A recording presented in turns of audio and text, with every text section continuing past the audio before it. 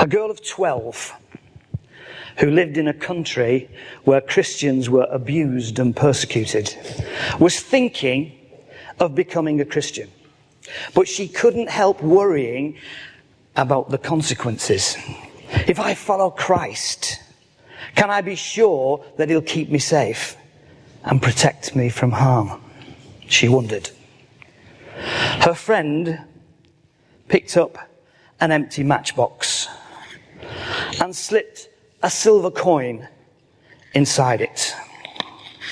"Look," said her friend, "this matchbox is like your body, and the silver coin is like your spirit. If I drop this matchbox onto the floor, what happens to the silver coin?"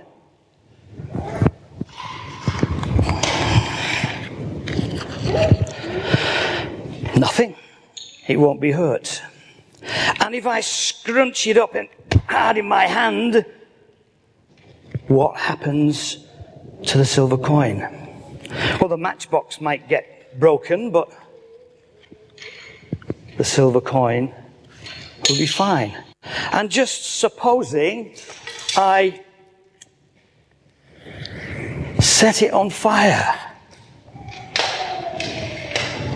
what happens to the coin?" "Well, I think you could take it out again." "And which would you say is most important? The silver coin or the box?" "The silver coin, of course." So in the same way, you can commit your body and spirit into the hands of Jesus day by day. Your body may sometimes get hurt, but one day it will die.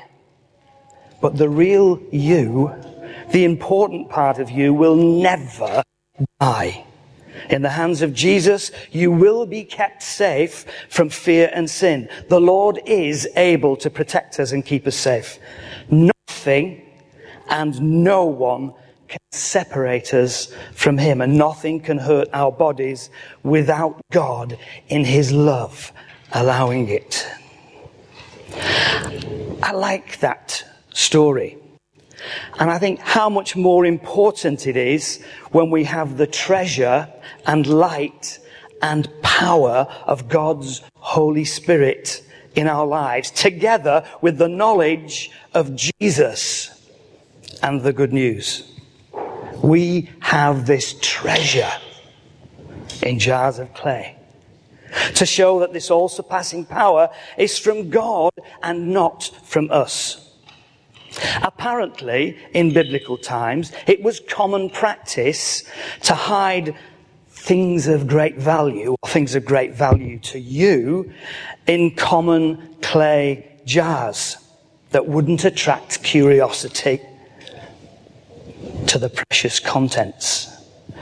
Who would think that jewels, gold, would be hidden in a plain clay jar? Who would think that God, the glory of God, could be hidden within this common jar of clay? But God can work sometimes in spite of ourselves to reveal himself to the world. Verse 2 in our reading says, "We do not try to trick people into believing." We're not interested in fooling anyone. We never try to get anyone to believe that the Bible teaches what it doesn't. All such shameful methods we reject. Quite an interesting verse. Too many times I have heard very persuasive words that seem to try to tell us that once we become a Christian, all our troubles are over. Well, for some that may be so, but for many it is not so. Have you troubles in your life? Do you struggle? Just come to Jesus, become a Christian, and everything will be fine. No more troubles, no more pain, no more problems. Sorry to disappoint you and burst your bubble, but you won't find that in the Bible. In Hebrews 11, it says, "Some who trusted God were beaten, whipped, laughed at, chained in dungeons, stoned and even sawn in two. These men and women of faith were hungry, sick and ill-treated, too good for this world. They preferred to die rather than turn from God. Job said, "Though he slay me, yet will I hope in him." Jesus said, "In this world you will have trouble, but take heart, I have overcome the world." These people that we read about in Hebrews certainly had trouble. But this precious treasure, this light and power shone through their weak bodies so that everyone could see that this glorious power within was from God, not of themselves. And that power can never, never be destroyed. Now, not everyone is called to face such trials. But I want to know that if trouble comes my way, I have this precious treasure, this glorious power within me. 1 Peter 5:7 says, "Cast all your anxiety on him because he cares for you." He really cares for you. And no matter how things look to you, God is in control. No matter how things look to you, God is in control. And he always, always wants the best for you. It's all about trust. Cast your burdens onto Jesus and then trust him for the best for you. Trust him to take care of you. Let me show you an illustration of trust. If this lovely crystal glass represents you and me, and the string tied around it represents our life, too often we want to keep control of our life. I had brought a little dish to put on the floor, but I don't need that now because the floor is quite hard enough. So if I was to let go of the string, what happens to the glass? It will be, in Carl's words, beautifully broken. Beautifully broken. And it's all about trust. You must have heard the saying, let go and let God. But what does that mean? It means letting go of control of your life and letting God have control. This ring represents God. I used to sing a song when I was at Sunday school. God's love is like a circle big and round. And when you see a circle, no ending can be found. And so the love of Jesus goes on eternally, forever and forever. I know that God loves me. So now, God is in control of our life. But it's about trust. Do we trust God enough to let him have control of our life? Let go and let God. This is the point where I say a little prayer. 1, 2, 3 weeks ago I tried this and it didn't work. Okay. Can I let go and let God? 1, 2. Yes, I can. Can we trust God? Yes, we can trust God.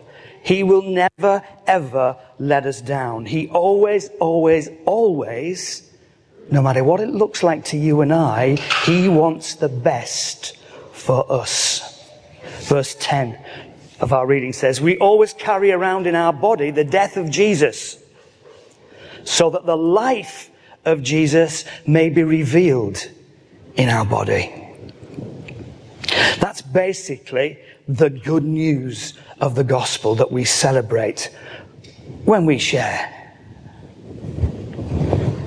communion, when we share the cup and we share communion. Jesus willingly gave his body and suffered death on the cross to redeem our sinful lives. He gave his body, his jar of clay.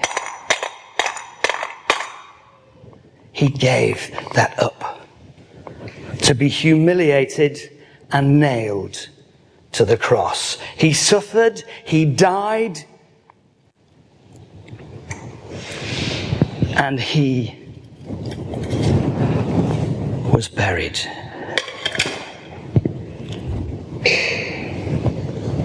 But on the third day, he rose from the grave, fulfilling God's great plan. And now, for all who believe in him, the life of Jesus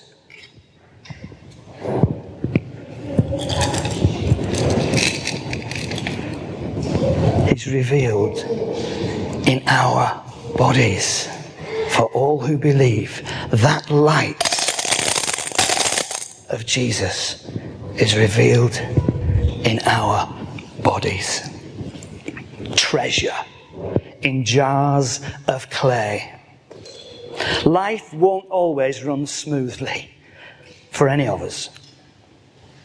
But God, who said, "Let light shine out of darkness," made his light shine in our hearts to give us the light of the knowledge of God's glory displayed in the face of Christ. This treasure of the good news, this treasure of the knowledge of Jesus, this treasure of God's Holy Spirit in this jar of clay, which one day will be destroyed. But the light and the knowledge of God will continue to shine forward, to shine forth. Let's pray as I finish. Father God, thank you for this revelation of this treasure in these jars of clay. Pray, Lord, particularly for myself, that I don't get in the way, that you use me in spite of myself. But I'll try to be willing to let your light shine forth. Lord, shine out to the world. Take me and use me. Take us and use us to your glory, we pray. In the name of Jesus. Amen.